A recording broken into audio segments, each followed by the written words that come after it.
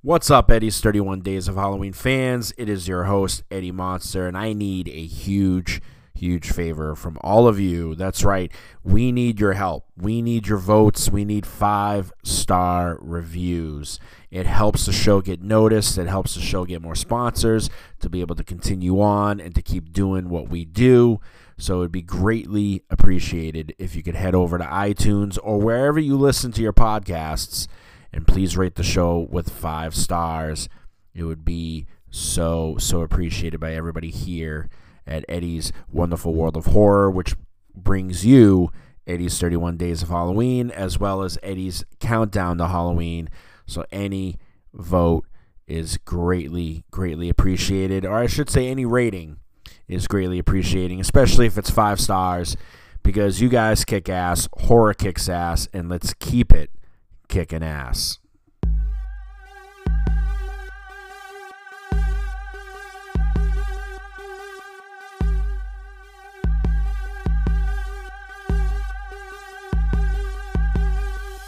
You know, it's Halloween.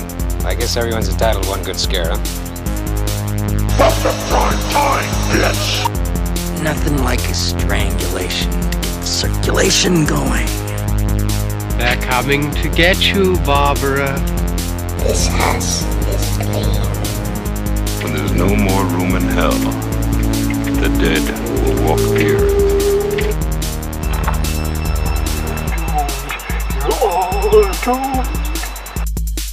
I am pain.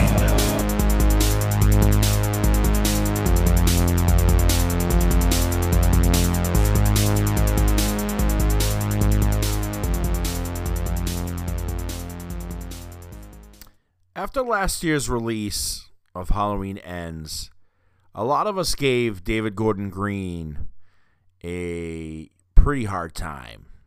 I know I wasn't completely satisfied with how his Halloween trilogy had ended, although I've kind of come to grips with it a year later.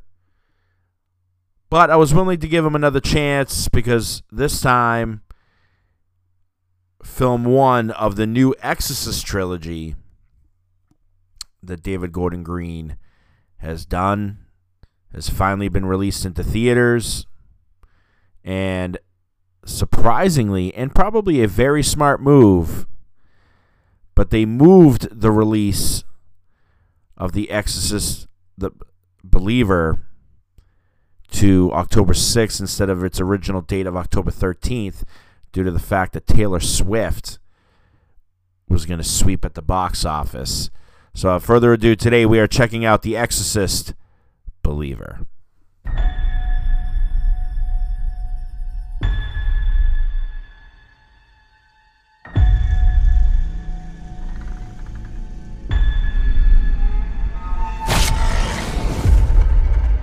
Don't be scared. We've met before.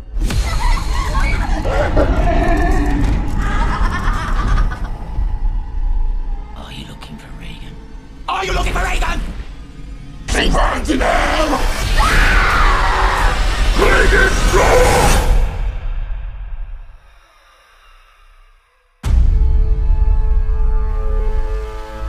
What do you think evil is?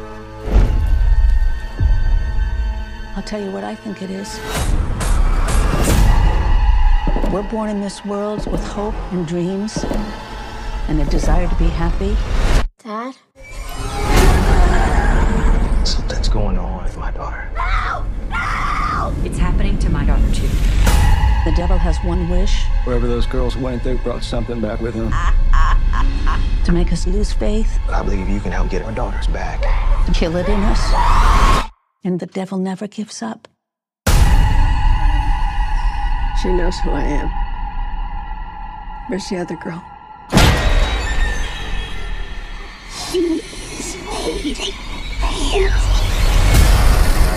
What you're doing here is dangerous. People have died on both sides of possession. Come home, baby. Come back to us, okay? If you don't make it, I don't make it. Mama! What is it, baby? I can't hear you. Baby, I'm right here. I don't want to go to hell! Go trick on you. There are 2 heartbeats. Is it working? They're beating in sync. Be strong. What did you do? One girl lives, one girl dies. You get to choose.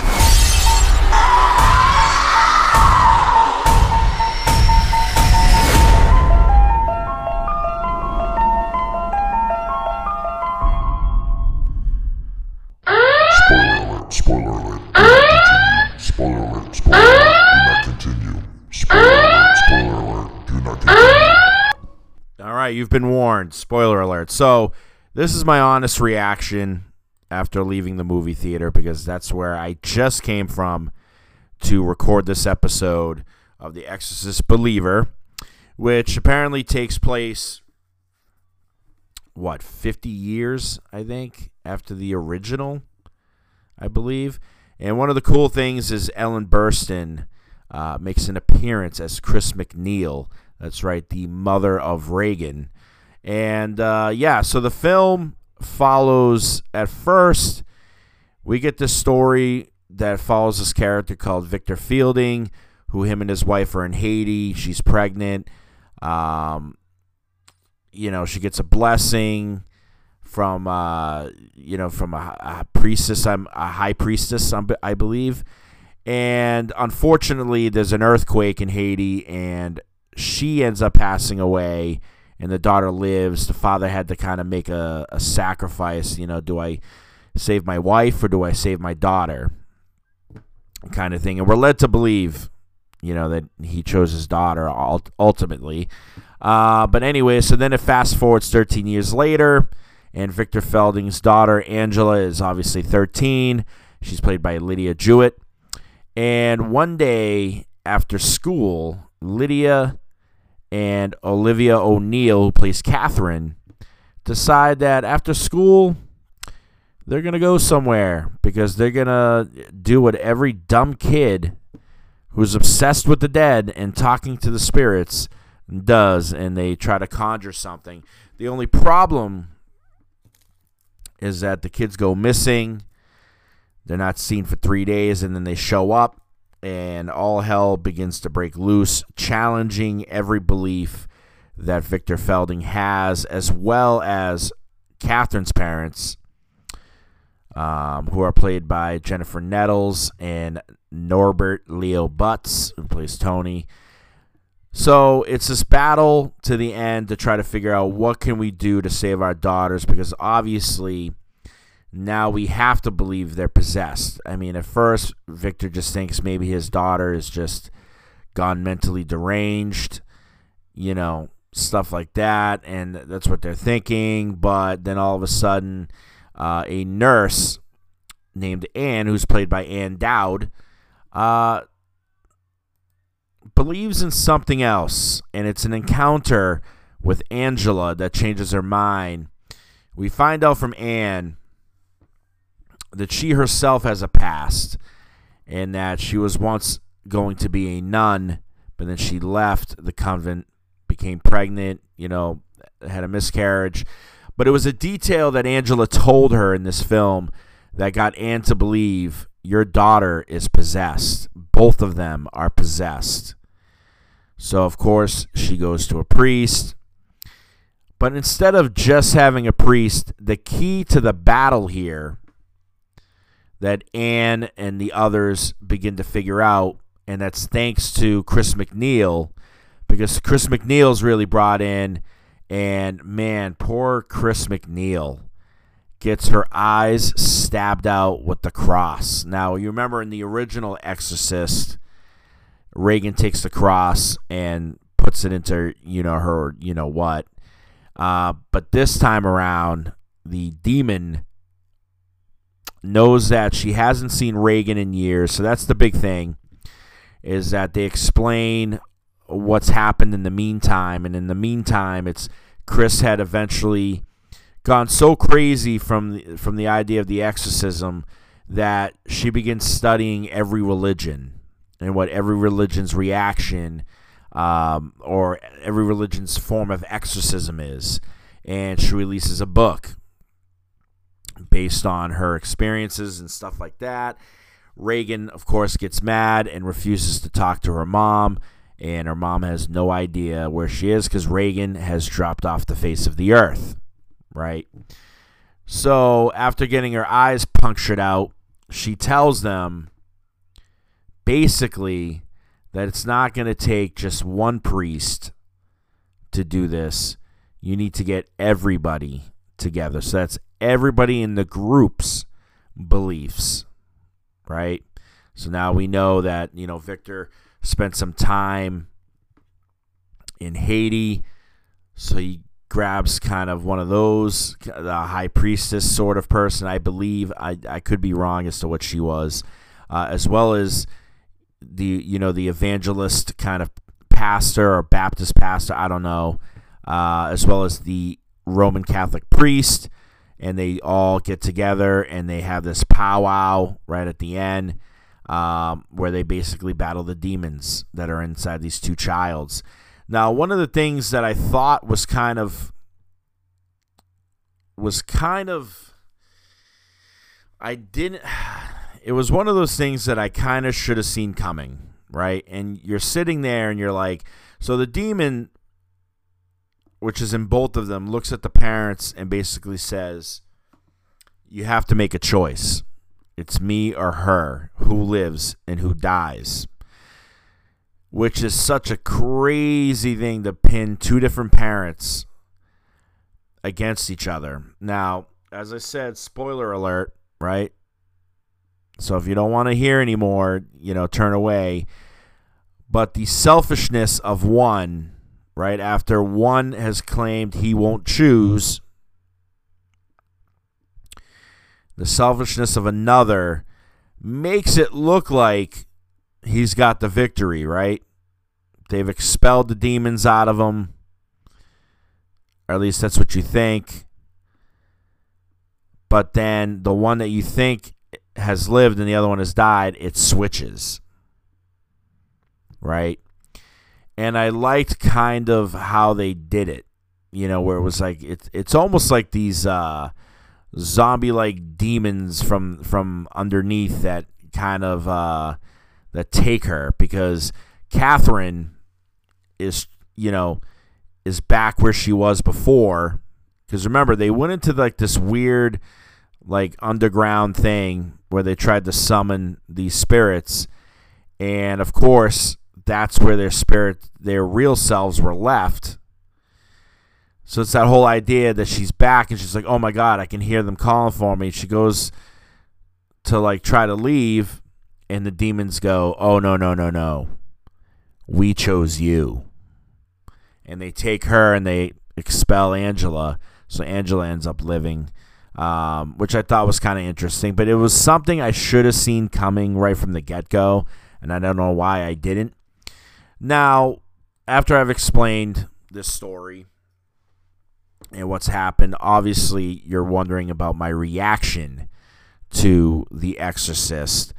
And it's hard to really give, because I hate it when I leave a theater and I don't know how I feel about a film, because that's usually not a good thing, right?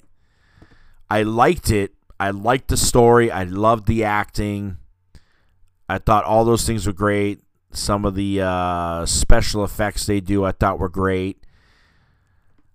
It's the story that I'm sort of kind of hung up on, because one, at least with Halloween was very predictable, right? At the end of that first Halloween 2018, you knew Michael Myers was coming back. They weren't going to make 3 Halloween films with him automatically being done by the end of the first one. So you knew there was something that was going to happen in the second one, right? Same thing with Halloween Kills. You knew something was going to happen and he would be back in Halloween Ends. My question going forward is, what is the payoff for having all these things already figured out, and to have the movie end the way it did? because what's going to be the story heading into number 2 and then obviously number 3? You know what I mean? And that's where I'm kind of hung up on, is where is this going to go, you know, from here on out. So I was a little taken aback by that fact with the story, and I was kind of like, you know, I liked it,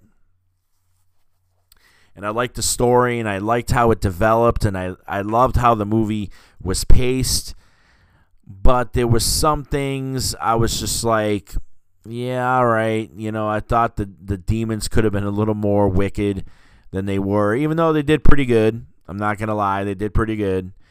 You know, and that cross to the eyeballs thing was definitely out of nowhere.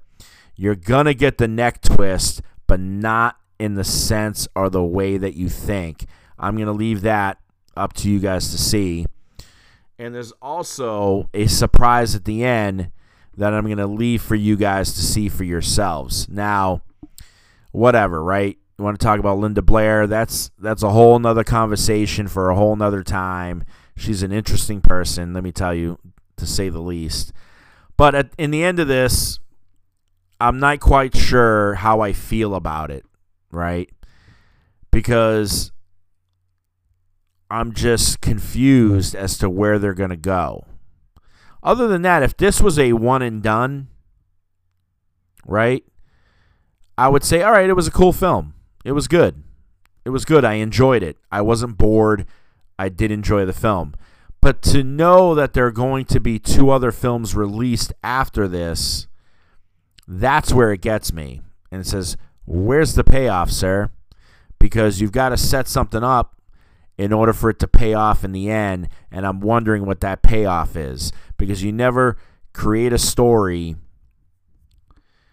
and not have it finished properly, right? It just ends up being too dumb, and and I'm hazy on when it came to the original 3, The Exorcist, Exorcist 2, and then Exorcist 3, The Heretic, or whichever one that was. I'm hazy on the second one, but I loved the third one for what it was, and I loved the first one for what it was. And I liked how they were kind of their own stories, but they were tied in the same universe.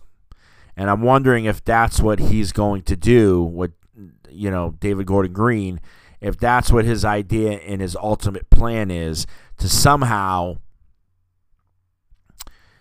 have 3 different stories, but it's all tied in the same universe, right? And would it be predictable, to say the least, if his next Exorcist film was exactly like the second Exorcist film? Would that be a little too much? I don't know, maybe. I tried looking on, Rotten Tomatoes and stuff. It's not a good grade. So the critics are giving it, out of 176 reviews, it's basically been given a 23%, which means it bombed, according to Rotten Tomatoes. And then the audience is halfway. They're 55%. So it's one of those things that you're going to see. It's either they loved it or they hated it. And I feel like that's the thing. So let me read some of these reviews. I want to read a good one and a bad one. So the good one was, the movie was not dragging or boring action from beginning to the end. I definitely love the fact that the directors included 2 victims instead of the normal 1. Okay, I get it. Another sort of good one. I would have liked for both little girls had stayed possessed. Also, if they showed more scenes of what they did out in the woods, that would have helped also. They went from being possessed to the exorcism too fast. Okay. Now let's read a bad one. This is a half a star. Boring, slow-moving, not scaring at all. Acting was bad. 2 hours of my life I'll never get back. Can't compare to the original. Okay, here's my problem with this review. Yeah, definitely does not compare to the original. But I'm sorry to tell you, but I remember watching The Exorcist for the first time and being like, this did not scare me at all. So if the first Exorcist didn't scare me, none of them were going to scare me at all. And this just follows in that next line. This one definitely did not scare me as well. So that's just my belief in that one. Yeah, that's always been my big thing with the Exorcist films, is that I've never thought they would be scary. I mean, even this one, 4 stars, thought it would be scarier. Yeah, I don't think so. You know what I mean? Here's a 2-star, I expected much more, sure. Another one, 4 stars, great cinematography, good storyline, was really hoping for the Linda Blair cameo, jumped 2 or 3 times. Okay. I don't know where you jumped, because I didn't jump. Great cinematography, abso-fucking-lutely. Yes, great cinematography. Good storyline, I have to agree with it. This one, 1.5 stars. There was nothing about this movie I liked. It was slow, boring, and not the least bit scary. Again, I don't think these films are very scary. This person obviously gave it 5 stars. It was scary. That's what I hoped for. Congratulations. Another one, I loved it. Thought it was great. Best I've seen in a while. Yeah, all right. This person gave it 3 stars. Slow-moving, cheesy lines, parts that weren't necessary in the scene and were boring. Having returning actors got it to 3 stars, but I would have preferred they played a more substantial part. I could agree with that. I would have loved to have seen more of Chris McNeil, for sure. I can't disagree with that. But cheesy lines, I mean, I thought the writing was good. The writing was really good. Yeah, of course, there were parts that kind of could have been chopped. But other than that, I don't know if I agree with that. 0.5 star here. Long, drawn out, boring. Very, very few surprising moments. The special effects were okay. Not even close to the original. As far as acting, scary scenes. 2, that's it. 2. Rather than watch this, save some money and rent the original instead. Yeah, the original's a classic. Everybody fucking knows that. Okay. This could make or break David Gordon Green somewhere down the line. I have to admit. This could make or break him. Just because I think whether this film is successful or not is going to dictate the rest of the 3. I don't know if I believe that if it bombed, would they cancel the rest of the series? Oof, I don't know. I don't know if that's even... I would find that hard to believe, but then again, you never know. I got this one critic review here that I thought best describes, I think, how I feel. This is from Alyssa Wilkinson. She's from Vox, or VOX, whatever you want to say. She goes, as a film, it's at best serviceable, stronger in its world building than its climatic exorcism, and nowhere near as unnerving as the original. I think that best kind of describes where I'm at. I mean, Richard Roper hated it. He said the build-up to the dual exorcism is so terrible, it's almost funny. He gave it 1.5 stars out of 4. Yeah. I decided for quick fun to see what Roger Ebert gave it. Roger Ebert, remember, gave the original film back in 1973. He gave it 4 stars. That's the original thing he said, and he said a ton of things. Like Friedkin's film is about a 12-year-old girl who either is suffering from a severe neurological disorder or perhaps has been possessed by an evil spirit. Friedkin has the answers. The problem is that we doubt he believes them. You know what I mean? Saying that The Exorcist is one of the most powerful ever made. Our objections, our questions occur in an intellectual context after the movie has ended. During the movie, there are no reservations, but only experiences. We feel shock, horror, nausea, fear, and some small measure of dogged hope. Right? That's what he said about the original. Now, apparently, Ebert's still doing reviews here. And he says, The Exorcist Believer is a pretty good movie that's so stuffed with characters and not quite developed ideas that you may come away from it thinking about what it could have been instead. You know what I mean? Like, I can't disagree with him. So there you go. That's the Ebert, who, by the way, gave this one 2.5 stars. So yeah, obviously you guys are looking for a grade because I'm going to wrap this up. And in the end, I'm giving this one a B+. I think that's where I'm at with this one. I don't know if that's how I'm going to feel later on about it, but for right now, I believe it's a B+. I think it's got a decent story. I just have to agree. I think there's so much that could have been, and how is it going to lead into the next two? We'll just have to wait and see.